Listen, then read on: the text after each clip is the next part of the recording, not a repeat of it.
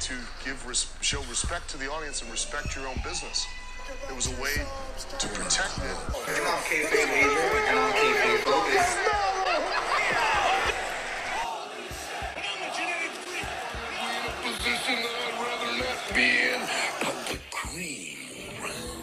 It's Kayfabe Avenue.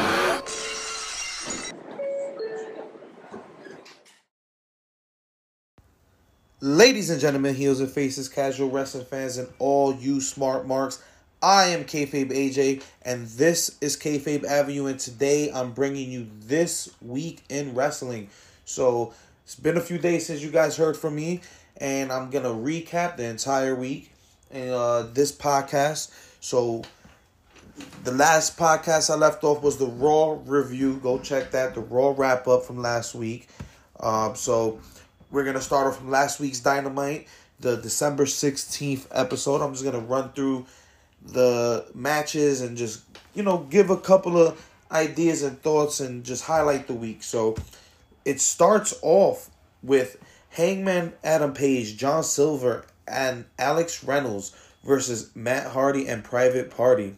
So, good match. The winners are Matt Hardy and Private Party, with Matt drifting more into this, I don't know if it's necessarily a heel turn, but a new character that's starting to take credit for almost anything and everything in professional wrestling. So, Matt with his multiverse of Matt, I guess we got a new version of Matt really materializing in this matchup right here. Great match. Like I said, the standout to me was Dark Order and Hangman kind of gelling, even merging, tag team moves and moves with Hangman. They seem like a real formidable team, but of course, Matt Hardy and Private Party pulled off the win. Of course, with a little bit of the fuckery going on, admittedly, but Matt Hardy actually steals the shine from Private Party, tagging himself in after they hit their tag team finish and stealing the win for their team. So, loving that about Matt Hardy. Like the situation going on with the Dark Order and, the possibility of Hangman maybe joining full time. I don't know. We'll see. Moving on, we have Alex Marvez backstage with the Inner Circle. Typical stuff with MJF cutting in front of Jericho. We'll just move on from that. Not too much of Inner Circle's shadow over this episode of Dynamite as opposed to the last couple of weeks. So next up we have Cody Rhodes with Arn Anderson versus Angelico and with Jack Evans, and we end up with Cody Rhodes winning. So he ends up winning by hitting a disaster kick, and then he ends up getting reversed and locked in Angelico's submission finish for a near finish. Cody Rhodes ends up escaping and hitting Hybrid 2 with the Crossroads for the pinfall. So Cody Rhodes, of course, continuing his babyface dominance with the win. We have Team Taz come out and they trash talk Cody, Darby Allin, and then Sting arrives. So Sting is doing a lot of his coming out and staring stuff. Not too much on the mic. We got the trademark Tony Schiavone. It's Sting. Darby Allin again in the rafters. He pretty much just came out, interrupted, broke the conversation, and they panned to Darby Allin. I'm not really liking this build up to him, I guess, managing Darby.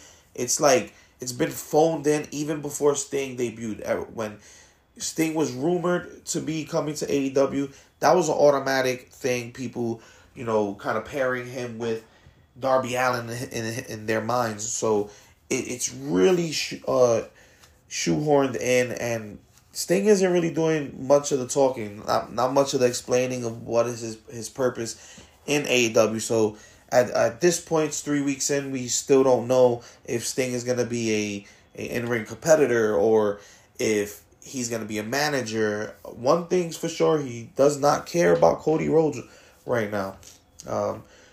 So pretty much that, we have Alex Marvez backstage with the best man Miro. Cuts a little promo on Orange Cassidy.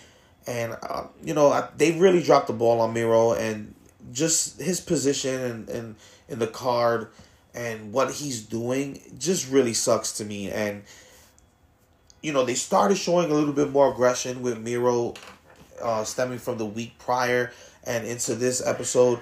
But I think it's already too far gone. I think they need to really drop this best man gimmick, separate him from Kip Sabian, and just focus more on the fact that Miro is a dominant force. He's a beast. He's a real heavyweight to be added to AEW. So I feel like they need to stop focusing on the funny things that Miro can do, and he's known for being able to, pass off. I think they just need to double down on the seriousness with Miro.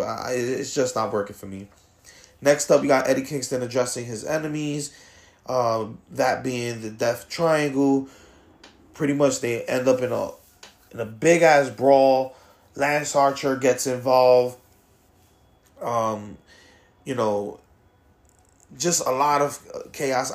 The Death Triangle and the family storyline is actually one of the highlights of this Dynamite for me and the past couple of weeks. I really like the story and the way they brought Pac back and, redid the Death Triangle. So I like what's happening. Anytime Archer's involved, my eyes are on it. So I did like this part of Dynamite.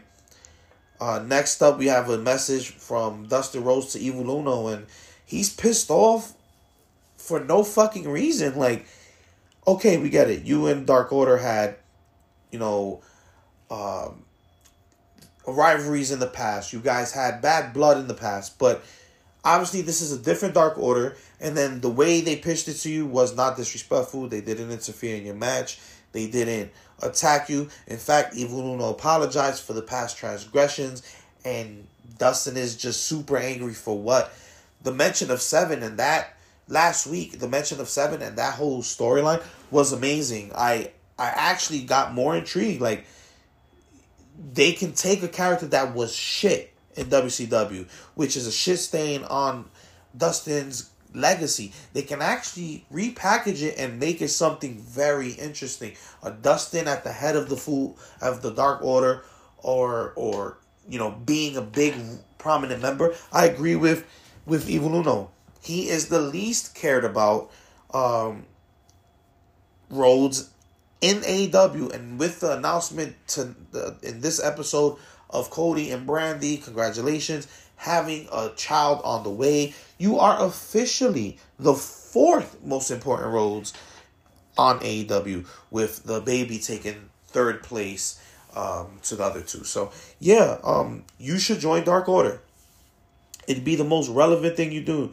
But instead challenges the Dark Order to a match next week, which is tonight.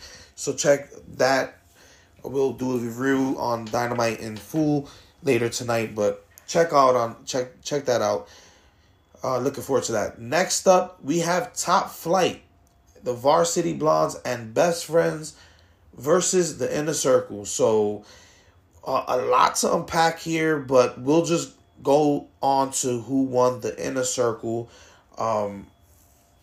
Like I said, just a lot of chaos with so many people in the ring.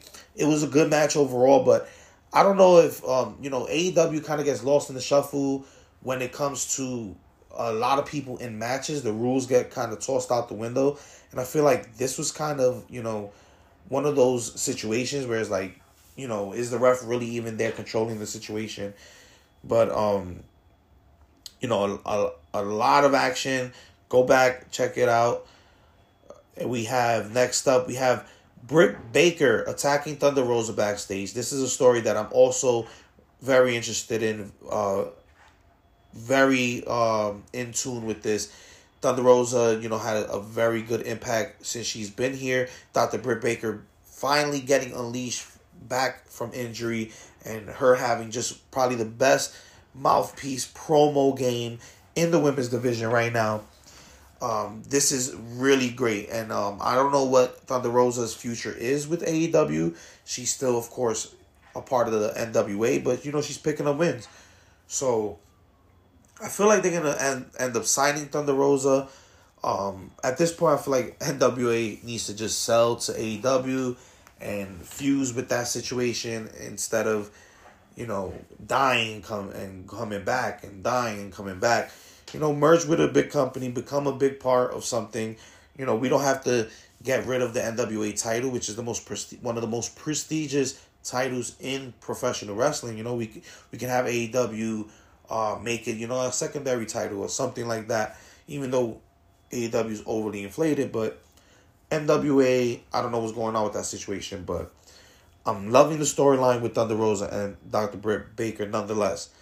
Next up, we have SCU versus The Acclaim, which is my favorite segment, and I won't say match, but favorite segment of the night, because we have the dissension of the SCU, which I'm finally getting, because I've been saying it from the beginning. These guys are three talented individuals: Scorpio Sky, Kazarian, and Christopher Daniels.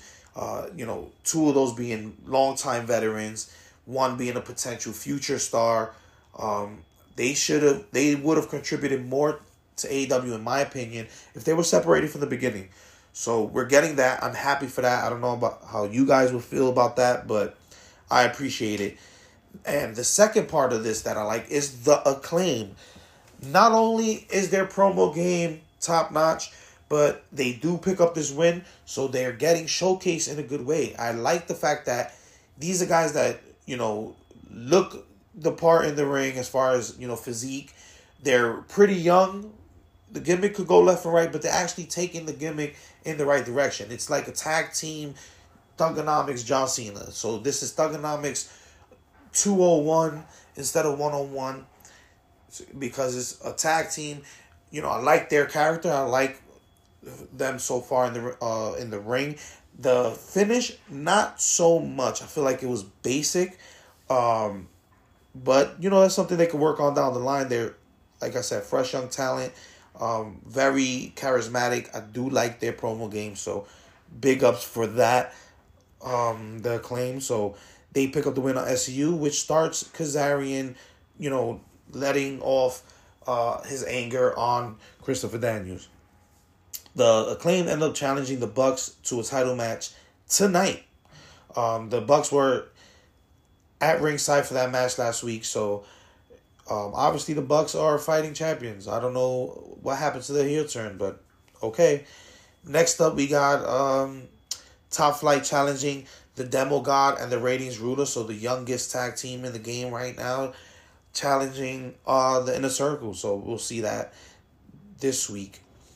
Tonight, we have Ivelisse and Diamante versus Serena Deeb and Big Swole, and the winners are Big Swole and Serena Deeb. Of course, Big Swole is the number one contender to the AEW Women's Championship, and Serena Deeb is the current NWA Women's Champion. So again, NWA, what's happening with that?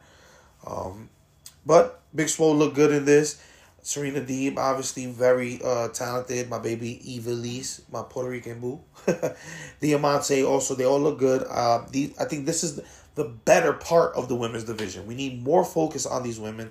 I think since there's not a tag team belt the women can go for, I think they need to split up these tag teams. It's okay to showcase them together once in a while, but I think the focus needs to be on the women's championships, especially since there's two now. The NWA and AEW women's championships have been defended on, Dynamite. So two women's championships taking up, space and time. I think they need to just focus on, singles divisions at this point, if they're going to showcase two titles. So after the match, Nyla Rose, Vicky, and Red Velvet hit the ring. They have pretty much they start attacking Deeb and Swole. They've been having a mini streak for the past couple of weeks. They're responsible for Brandy Rose's hand, kayfabe being injured. So, we'll see what's happening with these ladies. I would say Red Velvet, which is Brandy's clone. I'm not really too sold on her, so it is what it is. She tries to make the save from Nyla Rose, so realistically, I feel like Nyla Rose could just demolish every single person in that ring.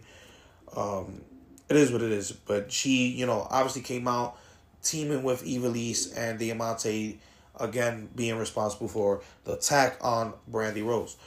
So moving on, Best Friends Orange Cassidy cut a promo on Miro. Okay. FTR take exception to the Jurassic Express vignettes that have been playing. They're playing up that they're still the best tag team, classically trained. And it looks like they're going to start a rivalry with Jurassic Express. Next up, we have no DQ, anything goes, number one contender match. Joey Janela versus Kenny Omega. And for me, this was the sour spot of Dynamite. Kenny's typically been the sour spot for me the past couple of weeks for the simple fact that you're drifting into this cleaner gimmick once again, but it's been super fucking cheesy. Down to the entrance with the cleaner ladies, this 80s theme bullshit, and then, this overhyped, I'm sorry, a lot of people are hyped about it, this overhyped situation with him and Impact. He's literally done the same promo 2 weeks in a row on Impact. Now he's getting a little bit of interaction with the former Bullet Club members over there. There's rumored for an invasion happening tonight. Drift into the badass, Kenny Omega. Drift into that. The cheesy shit, I could get, do away with that. The cleaner I remember is the leather jacket wearing, aviators on, guns on signs, just V-Trigger City. This is the Kenny Omega I'm used to. He still hasn't rubbed off that baby face, cornballness. I really can't explain it, but Kenny Omega pretty much has one of the worst Joey Janela matches I've seen. Joey Janela looked like he probably got knocked out within the first 2 minutes of that match. It was sloppy as hell. If Jim Cornette reviewed this, I didn't check what he said on it, but I'm pretty sure he said typical much show wrestling bullshit, which I agree. Joey Janela is just put in a situation where we don't have nothing to do with you, kid. You're that hardcore guy, so we're going to just put you in situations where you hurt yourself or do some high-impact shit to pop the crowd. And this one was just Kenny taking advantage. Quick match, not even worth a mention as far as the goings-on. Hardcore spot, that's, V-Triggers, it's over. The interesting part of this, though, was Pac coming out, dropping the bombshell that although he did beat Joey Janela tonight to clear his conscience of the Eliminator tournament, since Joey Janela got replaced with Sonny Kiss, which was another squash match, which was shit. He said you never beat Rey Fenix because he was replaced by Pentagon Jr. So we have a championship match tonight. We have Rey Fenix versus Kenny Omega. So I'm not too sold on this traveling champion thing because you're only traveling to Impact right now. Yeah, the collector gimmick he's putting on, that's cool. That is cool. AEW champion, AAA champion. You're already 2 heavyweight champions in 2 different promotions. If you go after the Impact Championship, which one they're recognizing at this point as the more prestigious, who the fuck knows? Because Impact is trash. He's collecting. That's cool. But AEW, just announce you bought these guys already and make it a second show and take it over and make it better. It's trash. And the fact that we gotta wait to the very last 10 minutes to get the same fucking promo from Omega, it is what it is. I'm not really liking the cross promotion so far, but I am interested in the old Bullet Club members joining Kenny Omega. They did sanction a match. That storyline, Tony Khan did not stop. So Kenny Omega and the Good Brothers, the Old Bullet Club, teaming together against I forgot who it is in TNA. Impact, excuse me, whatever it is they want to go by. I can't stand Impact. If you can't tell, I don't like Impact. It's trash. It killed a few brain cells a few weeks ago. My major problem with Impact is this: you have good guys, you have probably, arguably, one of the best women's division in wrestling, but your storyline is ass, your production is ass, your decision making is ass. You don't keep the good stars. And the only reason you have this influx of talent is because WWE let so many people go. And you still haven't used most of them correctly. I mean, Eric Young became your champion instantly. Anyways. And that's not taken away from Eric Young. Good dude. Like his character work. I've actually watched his rise through TNA and his, babyface gimmicks and heel turns and his stuff insanity. He's very talented. I just don't like Impact's decision making. It's trash. And the pure fact that 2-hour show, half of that show is dedicated to playing old matches from people who are not even in your promotion anymore. It is what it is. But overall, I give that show maybe a 7.5. I do had like a couple of the story elements that are stringing into tonight's Dynamite. So you have that to look forward to. But before we move on to Friday Night SmackDown and recapping what happened there, let's take a quick break. To our sponsors, the people who support Kayfabe Avenue and keep the lights on, keep the Kayfabe Avenue train going. So we'll be right back after these messages. And we're back. We left off with AEW Dynamite. We're going to move it right along to Friday Night SmackDown now. I'm not going to go completely into detail as, it's basically just a go-home show for TLC, which we'll run down and speak about. But pretty much we have 4 matches for the night. We have the Street Profits retaining their tag team titles against Dolph Ziggler and Robert Roode. No surprise there. At this point, I just want them to split up. Robert Roode has a lot of potential, has a lot of untapped, talent that hasn't been showcased in the right way on the main roster. So I feel like they need to get Robert Roode back to being a person on his own. Dolph Ziggler, gets people stuck into this tag team position, and look at the history of it. Dolph Ziggler has not moved up in his career, in a 10+ year career already. Either his tag team partners move on and do better, or they end up being just as mediocre as Dolph Ziggler. And I don't want to see that happen to Bobby Roode. I'm really sick of them throwing people who seemingly have nothing going on, just throwing them with Dolph Ziggler as if that's a great option. You guys don't even use Dolph Ziggler correctly. Dolph Ziggler is an amazing seller, very athletic, probably one of the most talented amateur wrestlers that they have backstage. He used to do it in high school and I believe a little bit of college. So, this guy has the skill. He has the talent to match.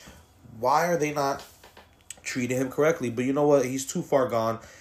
No surprise there. Street Profits retain their titles.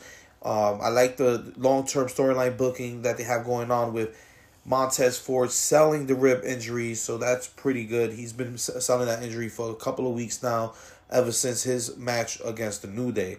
So we had the Riot Squad defeating Billie Kay and Partner of the Week, which was Tamina. Quick segment, funny. I love Billie Kay's comedic element, but again, another person who's probably going to get stuck in that role. They split her and Peyton Royce up for what? Because you guys are not even using Peyton Royce correctly. Tamina as well. She's the Partner of the Week. Why isn't she a part of Roman's stable? Why isn't she being, looked down upon by Roman and talked down upon by Roman? I'm the head of the table. You're a part of this family, and you ain't shit. You haven't done shit. You have not one women's championship, not one Tag Team Championship. You have done nothing in the entirety of your career but tag or manage other people unsuccessfully at that. It's really sad, and I'm one that is not even a knock on Tamina. I do like Tamina being a dominant presence, and they need to do what I keep saying as far as Natty goes. Respect legacy. Don't forget the legacy that they carry behind them. You want to do Tamina some good? Put her in Roman's stable. Have Roman set her right, and have Roman make her dominate the women backstage. Simple. Book it. Next up, we have Otis being coached by Chad Gable, defeating Shinsuke Nakamura, which was a really good match. I was actually surprised that Otis got the win over Shinsuke. But, then again, should I be surprised when they regulated Shinsuke Nakamura to more of a tag team position? So I guess I shouldn't be surprised. But he won. He beat Shinsuke. And then Gable, told Otis not to hit the caterpillar in the match and instead finished Shinsuke with a suplex, and the distraction almost cost Otis. But Gable said it was a test and he shouldn't do what Gable says. He should do what Gable means. So basically, continuing off of that, I'm telling you what to do, but it fucks up and backfires. So I'm going to, act like I didn't just tell you to do that. So main event was Bayley defeating Bianca Belair, and Bayley ended up raking the eyes of Belair when the ref was out of position, aiding her in picking up the win. Thank you, Raha, for those notes. Miscellaneous non-segments. So we had the Kevin Owens starting the show, calling out Roman, searching around backstage. Roman cut a promo in the ring when Kevin Owens came out. Kevin Owens came out to confront him. Jey Uso attacked him, and they ended up beating up Kevin Owens until the official forced them apart. KO, again, furious, goes looking for Owens. Owens ends up being ambushed by Jey Uso and gets his ass whooped pretty much. Then another segment, Kevin Owens being checked by the medical personnel backstage. Jey Uso ends up attacking him again, leaving him laying on the floor. Charles Robinson ends up going off on Ziggler and Rude after they tried to intimidate him after their loss. Carmella decides to have a little bit of the bubbly. That was funny. Whoever wrote that article. A little bit of the bubbly that saw her mocking Banks until Banks hit the ring. Blah, blah, blah. There was a very weird Happy Holiday segment from WWE that featured Braun Strowman voicing an animated Slimy. Oh, yeah. They've been doing these holiday promos in every episode this week, building up to the new year. It is kind of weird, I can't lie. But it's basically like a big germ posing as 2020 and then various superstars hitting their finishes on it. So it starts off with a promo with Drew McIntyre, though. I'm pretty sure you're going to see it if you pay attention to any of the WWE program leading into the new year. So the Sammy Awards. Oh, yeah, that was funny. I did enjoy that part of SmackDown. So, Sami Zayn ended up having, his own version of the Slammies, which ends up, the Slammies being this week. The results were revealed today. I'll get into that more later. But he ends up rewarding himself every award. Superstar of the Year, Best Return, everything. So, it was pretty funny. With Big E ending up stealing the Superstar of the Year ballot and making Sami Zayn end up voicing that Big E was the Superstar of the Year. So, pretty funny back and forth. Obviously, more build up to their eventual title match, which is on schedule for this Friday coming up. So, we'll get into that as that episode approaches. I know it was pre-taped this week because they're all for the holidays. There are some spoilers, but I will not get into those. I want to review the show as I see it air. So, next up, the Roman Reigns with Paul Heyman, Jey Uso came out to the ring to end the program with a massive beating of Kevin Owens, putting him through 2 tables, multiple chair shots, and buried him in a pile of tables. And then you see KO, end up climbing out of the rubble, the stacks of chairs. And he gets on the mic, tells KO that he's going to win or die trying. Very 50 Cent of him. I did like that, But it's like, damn, how much beating you gonna freaking take? But that was Friday Night SmackDown. I feel like, honestly, it wasn't as good as the other episodes of SmackDown building up the past month. Roman, Roman, although he was on fire, he's on the best, trajectory career-wise. It's been a pleasure actually watching this, because Roman's been held back so long by actually not being held back. That's crazy. But yeah, getting pushed so much to the moon in situations where we felt like it wasn't his time hurt him, but now it's his time. He's doing great. So that was pretty much all the fuckery of Friday Night SmackDown. Let's move on to TLC, the pay-per-view where tables, ladders, and chairs is all legal. So I did not get to watch the kickoff show, but we had Peter Rosenberg, Booker T, Charlie Caruso, and Jeff Jarrett on the booth. And the matchup, I believe, was a 8-man, 4 on 4.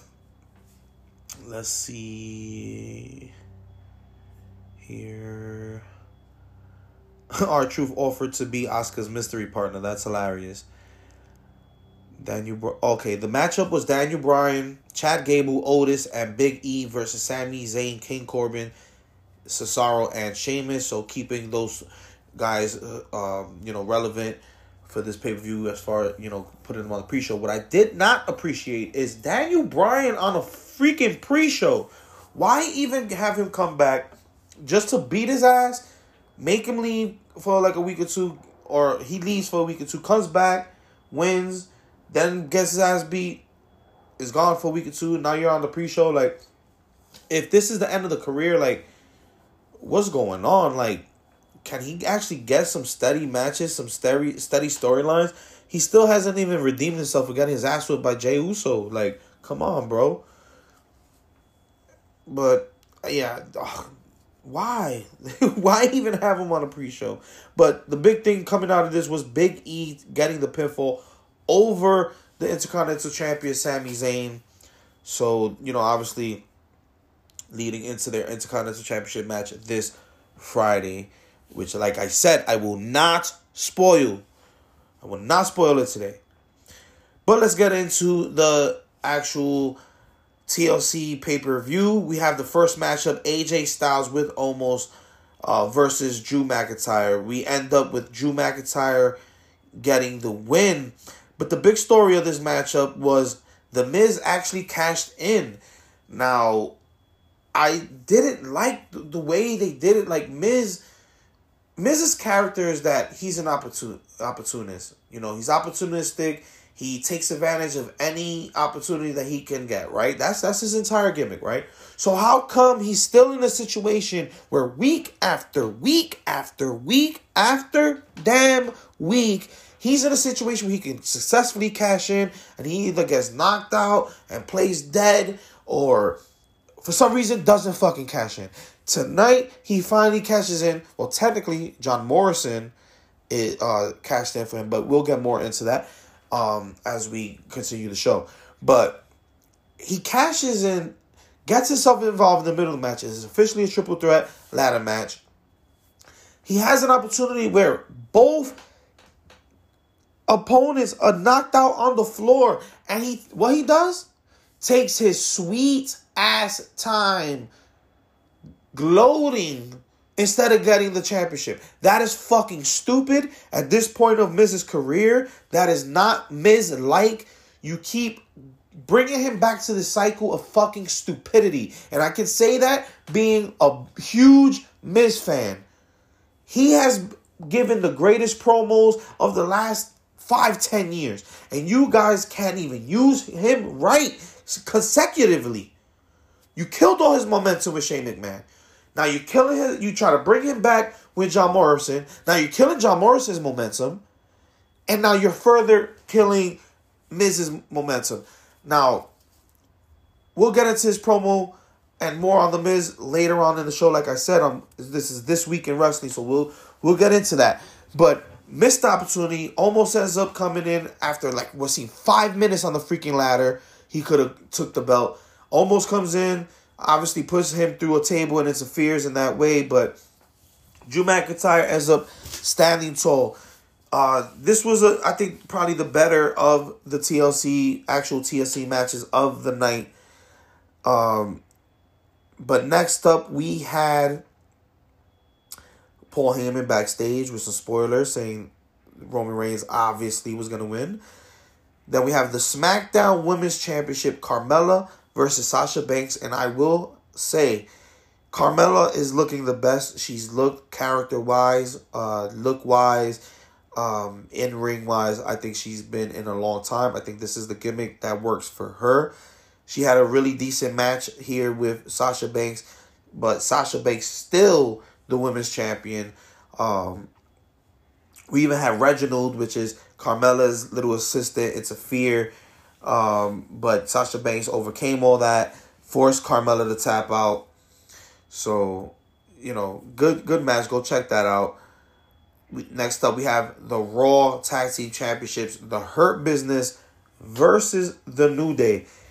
Now, this was overall, it was really good match. I did appreciate it, but this just felt like too little too late for me. Like, it felt like this was the obvious thing. Like, why even have another match if the Hurt Business wasn't going to win? Now, it just felt phoned in on a storyline perspective. It felt phoned in. I'm like, all right, they lost too many times or been in this situation too many times with the New Day over the past couple of weeks to not pull it off here. So, what's a little weird is the Cedric storyline. I don't know what's going on with Cedric as far as him being the boisterous person of the group. I think he's trying to stand out, maybe like the Rock of the Nation in a way, but he's stealing some shine from the other members of the group. Ends up tagging himself in when Shelton Benjamin was clearly going to get the win. Tags himself in, hits... I forgot what he calls his finisher. Oh, what was it again? Let's see if I can find it here.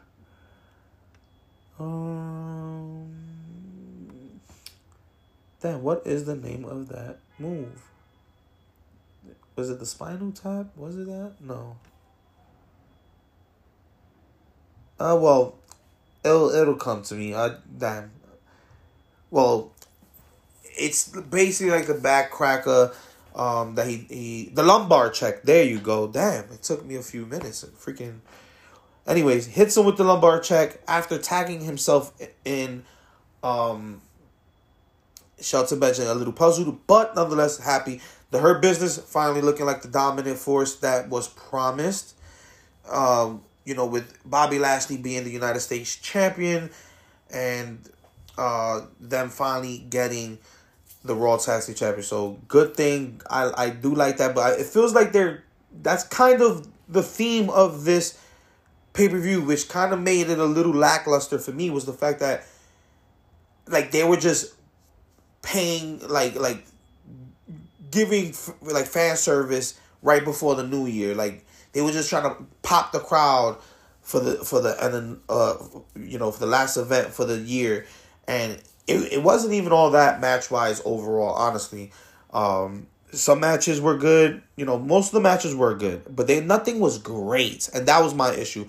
A lot of hard hits as far as both TLC matches. Of course, nothing is going to be forgiving in a tables, ladders, and chairs match. But I didn't feel like the matches were as classic as they could have been. But nonetheless, let's move on. We got a little preview of the Slammy Awards 2020. Then we have Sami Zayn reacting to some leaked audio. A bunch of conspiracies happening when it comes to Sami Zayn. And he asks that she reveals, the backstage interview, that she reveal who gave her the audio. She says she doesn't reveal her sources, noting it's the first rule in journalism. Sami Zayn walks off. So, then we have Nia Jax, Shayna Baszler versus Asuka, and a partner for choosing. And this is where the crux of the fan service and my issue with the pay-per-view was. Women's Tag Team Championships. So, leading into this rivalry, we had Originally, Mandy Rose and Dana Brooke booked to be number one contenders. Nia Jax injures Mandy Rose. Okay, cool. We put Lana in the situation she's getting bullied. Asuka comes to the rescue. Now they're paired. Okay, cool. You have this build up for a couple of weeks, only to finally have Lana taken out completely, storyline injury, at the hands of Nia Jax and Shayna Baszler. Mandy Rose and Dana Brooke reunite the same night. Now you have Asuka with no partner for this tag team championship. Asuka, the women's champion of Raw. So instead of having her defend her championship at TLC, you continue this idea of her tagging for the Raw Tag Team Championship after the whole storyline purpose of being in that match is gone. Lana out with injury. So instead of giving the opportunity back to Mandy Rose and Dana Brooke, who realistically they've earned it the past couple of weeks, you book Charlotte to come back and team with Asuka, and they win the tag team championships away for Shayna Baszler and Nia Jax. Now, nonetheless, good match. Can't complain about the match. But the idea that I'm supposed to believe this rivalry of Charlotte and Asuka, now they want to coexist to be tag team champions together? I can understand Charlotte chasing gold. I get that. That's Charlotte's major role. But the fact that she can tag with Asuka to do it, I don't see that. I don't see that at all. Charlotte and her go way back. The rivalry is big. WrestleMania proportions. The only reason I can see them pairing them in this fashion is if at this year's WrestleMania, you give the run back Asuka versus Charlotte for the women's championship, and this time you have Asuka win.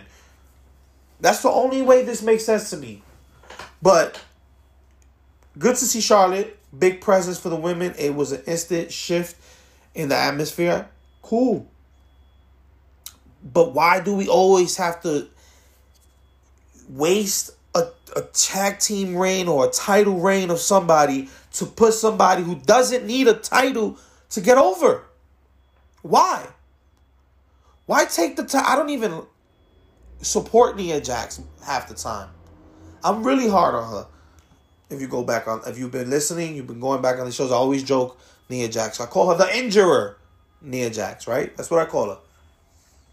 I would rather see Nia Jax and Shayna Baszler continue their tag team reign than have Charlotte come back and instantly win the title. Instantly. You just did that with the New Day last month. You forgot? They debuted. The Ray debuted after injury. Same night. Win the tag team championships. Off of a good tag team. Shinsuke and Cesaro, who are just gelling. Same thing with Shayna Baszler. Same thing with Nia Jax.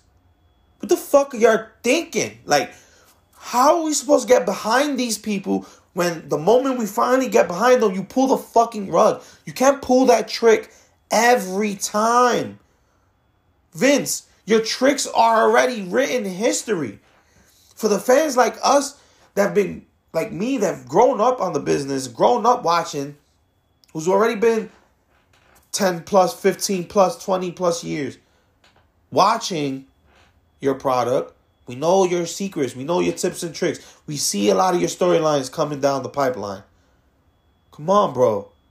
Your same tricks are not going to work for every storyline. You just did this last month. And where are Shinsuke and Cesaro now? On the fucking pre-show.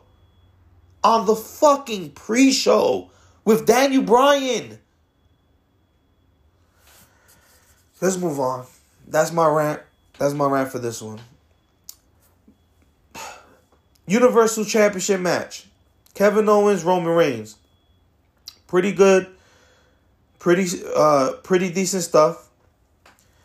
Interference from Jey Uso.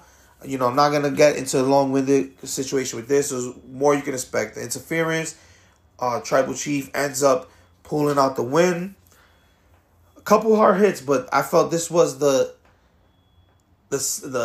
second in line of the TLC matches. The first match, the first TLC match with The Miz Drew McIntyre and AJ Styles, I did enjoy that more, even though I didn't appreciate the handling of the way the cash-in was managed, and The Miz taking a century to climb the ladder in a, intense situation. You gave up history so you can laugh on the ladder for 5 minutes. But nonetheless, love the Tribal Chief. The match was, pretty good. Kevin Owens definitely took a couple hard hits. He's been getting his ass whipped this whole week. But, good match. Moving on. Firefly Inferno match. The Fiend, Bray Wyatt versus Randy Orton. This is the main event. And at this point, I was like, oh shit, we have one more match. It was like 9 o'clock, about 9:10 around there, when the second TLC match came out. So I was like, wow, I thought they would bookend each other, but they didn't. They had the Firefly Inferno match. This was announced to be an Inferno match the same day of the event. So when they first started the match, I didn't even realize it was an Inferno match until the Fiend, gestured and all the flames came out. So it was different. There was no rig on the actual ring. So all the flames and everything was where the crowd would be. So it was like, picture metal poles on fire in the crowd. And literally every time a move hit, the crowd would light up in flames. It looked cool in certain aspects. I would say that it did look cool in certain parts of the match, but it definitely was not as cool as the original Inferno match. Why? Because it made sense when the pyros went off, because the impact in the ring made them go off. I understand the safety of it all, and it's wear and tear, and it's taxing on the stars, the heat, and all that. I get it, but it didn't look as good as the old Inferno match. Now, the match itself, pretty decent. The ending, though, Bray Wyatt ends up getting put on fire. He's still on fire, runs in the ring, attacks Randy Orton, and then Orton ends up hitting him with RKO. Once somebody gets on fire, the match is over. So Randy Orton ends up getting this sick and twisted idea to pour gasoline on the Fiend and light him on fire. Now, at first watch, I was like, what the fuck just happened? This nigga just light him. He just lit him up. But he didn't do. What they did was he slid out the ring, and was really selling the fact of what he was gonna do. And they put a doll on the rewatch. They put a doll in the ring. Same body weight and shape as the Fiend, but if you really look, you can tell the difference. He has a set him on fire to end the pay-per-view. Good, cool visual. Really funny once you realize it's a doll in the ring. Overall match was pretty good. I don't like the change in the Inferno match. If you're gonna have an Inferno match, do it the right way. I guess the spin on it's the Firefly Funhouse Inferno match. I guess that's the little leeway you get on that. But overall, I give this pay-per-view a 7.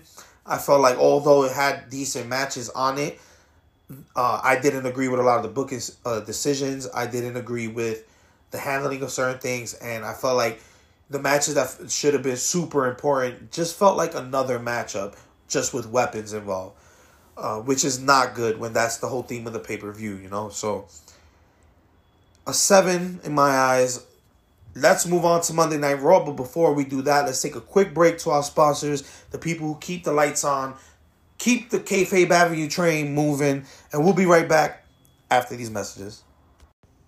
And we are back, and we left off with the TLC pay-per-view, which I rated a 7. Let's move on. I had a couple frustrations from that, but let's go to Monday Night Raw. Just a few hours removed from TLC. And, I'm not going to give full-on detail of the goings-on. I usually do those in the Raw wrap-ups. So we'll keep it short and sweet for this week in wrestling. So the matches we had of the night was Nia Jax, Shayna Baszler defeating Mandy Rose and Dana Brooke. With Baszler using the Kirifuda clutch on Dana Brooke for the win. I hope this is building up to, I guess, the rematch. But I really just want these people split. It's funny at this point. If you're not going to build Shayna Baszler, you're not going to build Nia Jax together as a tag team. You already took the titles away from them. Like, what else is left? I really just want to see Shayna Baszler and that match. I think that she should have with Asuka. I don't know what Nia Jax should do. Maybe she should deal with her bully issues. But I don't know. I really don't see where the direction is going as far as this goes, especially with Asuka and Charlotte Flair being the women's tag team champions now. So we have Angel Garza defeating Drew Gulak, which was a really short match with Angel Garza obviously being booked strong over the couple weeks and booked strong in this match for the win. We have Retribution's T-Bar defeating Ricochet, and afterwards T-Bar yells at Ricochet that this won't stop until Ali says it does, and Ali won't stop until Ricochet joins them. I don't know why they're so determined for Ricochet to join this group when this group shouldn't, like, if you want to break people up, WWE, see, you got me back in my rant status. See, let me calm the blood pressure, cool the jets a little bit. But if you want to break up a team, Retribution is it. It has not worked. It is not working. None of these people are in a better position for it. None of these people are shining because of it. No one cares about Retribution. Ali's motivations, although were great long-term storyline booking, you have trashed the entire group. Along with unmaskings unintentionally during matches or just losing in stupid situations. Yeah, this group needs to be broken up. We got the Hurt Business represented by MVP and Bobby Lashley defeating the Hardy Bros, Matt Riddle and Jeff Hardy. Funny play on the Hardy boys, the tag team with Matt and Jeff. Pretty decent match. Can't really say too much. It pretty much just solidifies the Hurt Business's position and situation on Raw. They're the dominant stable. They have the majority of the They have the majority of the titles, tag team titles, and the United States Championship. So they are the dominant force. This is more solidifying that. Then we had Jackson Riker squashing Grand Metalik. Now, why am I not surprised? Not feeling him being paired with Elias, not feeling the fact that they think we forgot. And Jackson Riker for the win. Poor Grand Metalik and the entire racist ass stereotypical stable. Charlotte Flair and Asuka defeats Lacey Evans and Peyton Royce in a non-title match, and they'll end up having their first title defense this Friday on SmackDown because, of course, they want to instantly bring Charlotte Flair to SmackDown and capitalize on the fact that Charlotte's back. Boy. Lacey Evans and Peyton Royce look pretty decent in the match. I still am not sold on their pairing. I don't see why would you split the Iconics up just to have them tag in different situations. Billy Kay's over there on SmackDown with a resume trying to tag with somebody different every fucking week. Having Tamina earlier, like I said, on SmackDown. Oh my God. Why? Put the fucking Iconics back together. If you want to have Peyton Royce or Billy Kay in a tag team situation. Makes no sense, bro. No sense. No sense. I thought I was over with the rants. I'm going to continue the rising of my blood pressure. Because God honest truth, this Raw was boring. I will say it straight out. This Raw was boring. I was watching the whole thing. I saw it live. It was boring. Like, things just happened to happen. Nothing felt important. maybe it's attributed to this wind down before the new year, but I don't know. The only thing I was looking forward to was the explanation of The Fiend and that whole situation. But the main event, 6-man holiday street fight, Drew McIntyre, Keith Lee, and Sheamus defeat AJ Styles, Miz, and Morrison. After this match, Sheamus ends up taking out Keith Lee with a bro kick, and which, you know, is deserved because Keith Lee tagged himself in. And Drew McIntyre demanded to know why, what he was doing as the program. And of course you know why, and of course you know what he's doing. Keith Lee's a monster. Keith Lee has been talking shit about Sheamus every week, poking his nose in business that has nothing to do with him. Makes perfect sense. That, I can say, made perfect sense. As far as the segments, thank you, Raha, for spelling this out for me.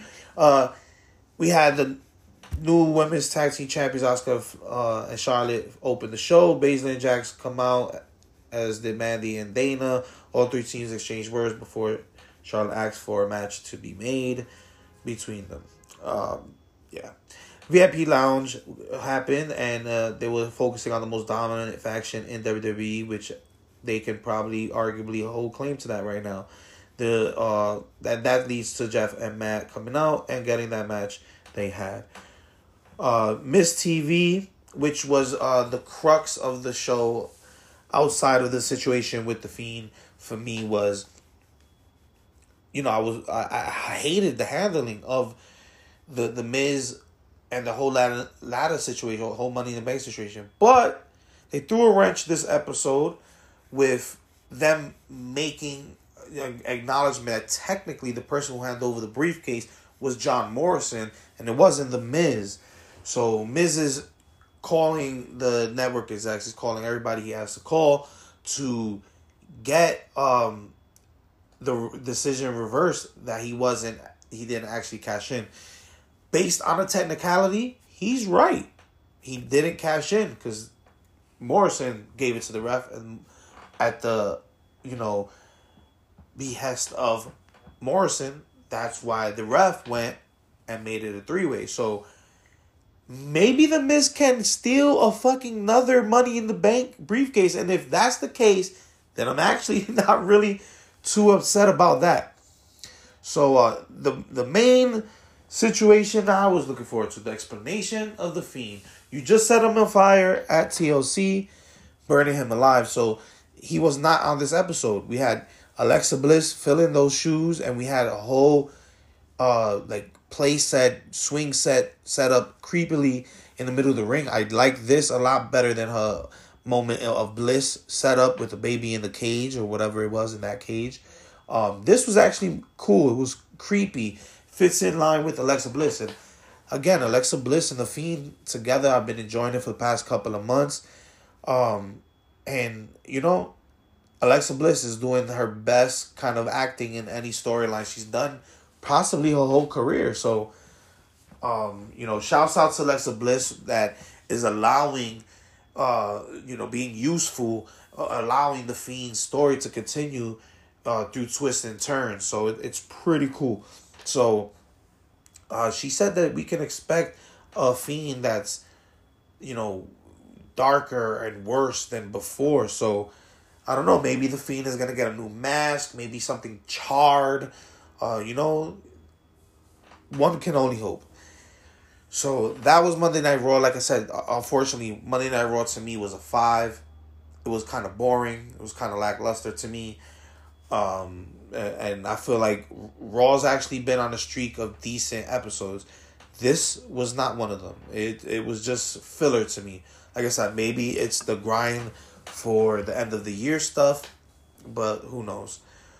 So, to cap off the show, the week in wrestling, we have the 2020 Slammies that have been revealed.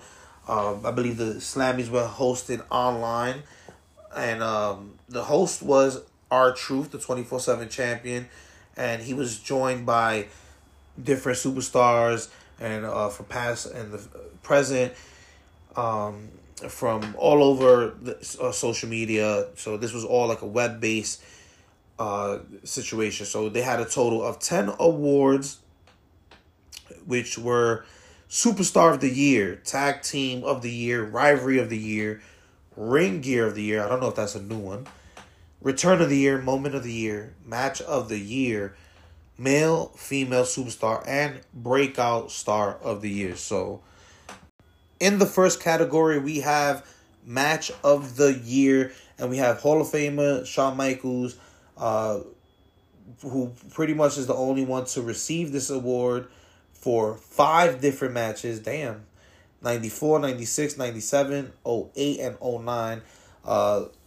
Presents the award with Rico Rodriguez from Modern Family. They've been doing a lot of little promotions with, celebrities, especially on Friday Night SmackDown. So it's cool to kind of cross over in this little situation. But they had Rico Rodriguez from ABC's Modern Family and his sister Rainy Rodriguez. And the nominees were AJ Styles versus Undertaker at WrestleMania in the graveyard match. The Boneyard match, excuse me. Then we had Becky Lynch versus Asuka at the Royal Rumble. We had New Day versus The Hurt Business. We had Drew McIntyre versus Roman Reigns at Survivor Series. We had Edge versus Randy Orton at Backlash. Styles versus Zayn versus Hardy. That was a great one, the ladder match. We had the Men's Royal Rumble match. Sasha versus Bayley in the Hell in a Cell. AJ Styles versus Daniel Bryan. I love that rivalry, by the way. Roman Reigns versus Jey Uso, Hell in a Cell. I love that whole story, that whole build-up, the shit-talking in the match. Roman really finally being himself. But the winner was AJ Styles versus Undertaker. I don't know if I would have went that route. I guess it was cool because it was very different. The Boneyard match was a cinematic match. Also Undertaker's last match, so I kind of understand why they threw it towards him. But out of these nominees, me personally, I'd probably go with let's see, these Styles versus Zayn versus Hardy. That was a pretty good one. But I'd go with AJ Styles versus Daniel Bryan, me personally. Just, Daniel at the top of his game, AJ at the top of his game. I believe this was when Daniel was the Planet's champion. Really good stuff. So we had Rivalry of the Year. So in 2014, Daniel Bryan versus The Authority won this. The presenter of this year award is Demi Burnett from ABC's The Bachelor. So a lot of cross promotion with ABC. The nominees were Rollins versus the Mysterio family, Lana versus the Announce Tables. Oh my goodness, that was an actual fucking thing. I thought that was a joke. R-Truth versus the World, Drew McIntyre versus Randy Orton, Sasha Banks versus Bayley, Edge versus Orton. The winner was Edge and Orton. A good storyline, good, very personal. I did like the story. I didn't care too much about the match personally. I feel like it was drawn out way too much. Out of these, Rivalry of the Year, Rollins versus Rey Mysterio dragged out too much. We hated that shit. It shouldn't have even been a contender. I gotta give it to Lana versus the Announce Tables. Heated rivalry, 8 weeks straight, and Lana kept coming back. Nah, seriously, that's hilarious that they even put that in there. But Rivalry of the Year, I'd give it to Sasha versus Bayley, hands down. Starting off as the tag team champions, the best friend stuff, great stuff. That you got to incorporate everything about it, not just, their one-on-one situation. You got to think about when they were tagging, the whole build-up. It was a year in the making, this particular story. And if you really see the way they pulled it together, they actually brought all their history into this one. Allusions to NXT days, everything like that. So I'd go with Bayley versus Sasha, hands down. Honorable mention, Lana versus the Announce Tables for sure. So the next category is Tag Team of the Year. And that award, hasn't been one that was awarded consecutively. It was like first in 97, then it was brought back in 08, which was awarded to Miz and Morrison. They had Clark Duke from NBC's The Office presenting it. So the nominees were Nia Jax and Shayna Baszler, the Golden Role Models, The New Day, The Street Profits, Shinsuke and Cesaro. And the winners, the Street Profits. Now, arguably, I give it to them because I give it to them because they're still together as a tag team. They definitely put more work in than Shinsuke and Cesaro. Definitely put more work in than the New Day this year with them being injured. I would have gave it to the Golden Role Models had it not been for the collapse of the team and, them ended up in their rivalry. So, I agree with this. Street Profits out of all of them. And I feel like Nia Jax and Shayna Baszler haven't been around long enough as a tag team to consider them, tag team of the year. So Street Profits definitely well deserved, especially with that big win over the New Day. So yeah, I agree with that one. Return of the year. They're saying Jerry the King Lawler won it back in 2012, and he's here to tell us who they'll be receiving this with. Hall of Famer Mick Foley out there with him to present Return of the Year, which nominees are Edge, Goldberg, MVP, Roman Reigns, Sami Zayn. Winner being Edge. Definitely Edge. Definitely Edge. Coming back after so many years, retired due to neck, injury, injuries that people rarely ever come back from. Who knows? Daniel Bryan probably was the inspiration behind Edge. Like, hey, maybe I can give it a go. Edge was definitely a shock. Definitely a shock. One of the biggest pops of 2020. Before the pandemic wiped out the crowds going to these events and these arenas. That was the last really great image, that along with Drew McIntyre's Royal Rumble win. Really the last great images of arena wrestling with packed crowds. So, agreed. Edge, Return of the Year. I definitely agree with that. So, Ring Gear of the Year, like I said, I think this is the first ever time they did that. No, actually, the first ever time they had it was 1984. Harley Race had Ring Gear of the Year. Wow. And Snooki from Jersey Shore presents this one. The nominees are Bianca Belair. It has to be Bianca Belair. Carmella has to be Bianca Belair. Charlotte Flair has to be Bianca Belair. The New Day has to be Bianca Belair. Sasha Banks has to be Bianca Belair. Seth Rollins, it has to be Bianca Belair. Shinsuke has to be Bianca Belair.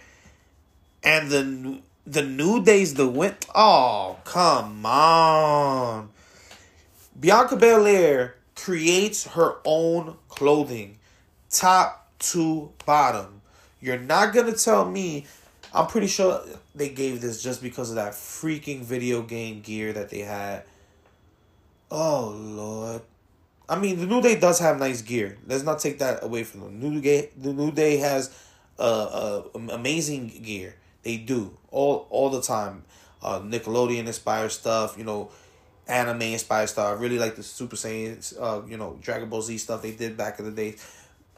But nah, man. Bianca Belair's on this list. She should have won. She makes everything from scratch herself. She doesn't get anything ordered. So that should have been an automatic win, man. Disagree with you guys. Breakout Star of the Year. So they saying in 2013, The Shield was the first group to win this award. And to present this year's winner is TikTok sensation Derek Baker. Who the fuck is Derek Baker? The nominees are Bianca Belair, Dominic Mysterio, Murphy, Otis, the Street Profits. And the winner is the Street Profits. How the hell are they breakout stars of the year? They've been around for a while. By all means, this should have went to either Bianca Belair or Dominic Mysterio. Dominic Mysterio having zero fucking in-ring, on-screen matches and having great matches back to back. This is crazy. No, I don't agree. Breakout star of the year, easily Dominic Mysterio. Matter of fact, I can't even give it to Bianca. She's been around for a while. Come on, stop insulting us, man. You had NXT a part of Survivor Series last year. Stop insulting us. Bianca Belair's been, around for a while. I mean, then again, people can't break out again in different ways. So I guess, but no. Dominic Mysterio, hands down. New guy, fresh to the scene, never had a single match televised, ends up putting on a series of great, awesome performances, and got his ass whooped. Not only that, not getting handed these wins, not getting handed these opportunities because he's Mysterio's son, actually taking the lashings, literally, with kendo sticks and all that. Crazy. Next up is Female Superstar of the Year. So, they're saying the last person to win this award was Nikki Bella in 2015. And presenting this award is Hall of Famer Trish Stratus. The nominees. Horrible attempt at a drum roll. Asuka, Bayley, Becky Lynch, Charlotte Flair, Sasha Banks. And the winner is Sasha Banks. Yeah. Best rivalry, in my opinion. Finally got a relevant reign going on. Tag team champions. They both, matter of fact, multiple championship reigns this year. They did the women power trip. Oh yeah, for sure. Yeah, I agree. I definitely agree. It could have been a toss up between Bayley and Sasha Banks. Honestly, if you look at it, Becky Lynch should have been on this list because right after WrestleMania ended, she handed the title away. So because she went away for pregnancy. Charlotte been out for a couple of months this year. She just returned. Asuka been holding it down more than all of them. And, Asuka's the only one that I'd say is a toss-up between her, Becky Lynch. Not Becky Lynch. Her, Bayley, and Sasha Banks. Yeah, but I agree with Sasha Banks. Male Superstar of the Year. So they're saying in 2008, Chris Jericho received the award. And here to give the award is Shawn Michaels again. So we have nominees: Braun Strowman, The Fiend, Drew McIntyre, Randy Orton, Roman Reigns, and the winner is Drew McIntyre. Off the reason of his rise, the Royal Rumble, beating the Beast, being a 2-time champion, holding down everything during the pandemic, giving us great showings. More so in the second half of the year, because the first half they weren't really tossing him too many worthy opponents. But yeah, I agree with Drew McIntyre. If not The Fiend. Fiend definitely had an amazing year too. So, moments of the year. So they say in 2014, Brock Lesnar vs. Undertaker won it at WrestleMania 30. And they got Ken Jeong from the Hangover movies and Fox's Masked Singer. So they got Moment of the Year nominees: Undertaker's Farewell, McIntyre Slays the Beast, Reigns and Heyman Unite, Bayley Crosses the Boss, New Day Split, Return of Edge, Becky's Pregnancy, New Day Says Goodbye to E. The winner was Undertaker's Farewell. I would say Undertaker's Farewell. I would agree with it if it was just one moment. That shit was stretched out over a month, a pay-per-view, 3 consecutive shows after, multiple promos, multiple which moment, which farewell, which one? So I don't agree as far as that goes. I'd put Reigns and Heyman united. Just for the simple fact, the way Roman has made a complete change in character, in promo work, in-ring work, elevating Jey Uso, just popping the ratings back, because SmackDown was in a huge decline before Roman came back. yeah, I definitely say Roman, and him teaming with Heyman of all people after all he's been through facing Brock, that was crazy. So yeah, I would have gave it to Roman. Superstar of the Year goes to... Oh, hold up. Superstar of the Year is the next category. They say John Cena is the only person to win this 3 times. Of course, Golden Shovel. Presenting this year's award was the Nature Boy, Ric Flair. And the nominees for Superstar of the Year was Asuka, Bayley, Becky Lynch, Braun Strowman, The Fiend, Charlotte, Drew, Randy Orton, Roman Reigns, and Sasha Banks. Honestly, I would give it to almost everyone on this list except Becky Lynch because she got pregnant early this year. Except Charlotte Flair because she was gone for 6 months plus. And everyone else, they definitely have a great argument for Superstar of the Year. Those in particular, I do not agree with. But Drew McIntyre ends up winning it, and I think it's well-deserved. 2-time WWE Champion, his rise, the pandemic situation. It was a really tough year for Drew, and he's still been performing at the top of his ability. So, yeah, definitely agree with their choice in Drew McIntyre. So, that was it, guys. That was the full catch-up this week on wrestling. I led you through AEW Dynamite, through Friday Night SmackDown, TLC, Monday Night Raw, and the Slammy Awards. So I can do this all day, and at this point I feel like I have. But you can find us at Kayfabe Avenue on Twitter, on Facebook, on Instagram. Join the Facebook group. Like, share, and subscribe on the YouTube. And speaking of subscribing, please click on the support link on Anchor. Click on that support link on Apple Podcasts. Donate what you can. Keep the lights going. Keep this Kayfabe Avenue train moving for us.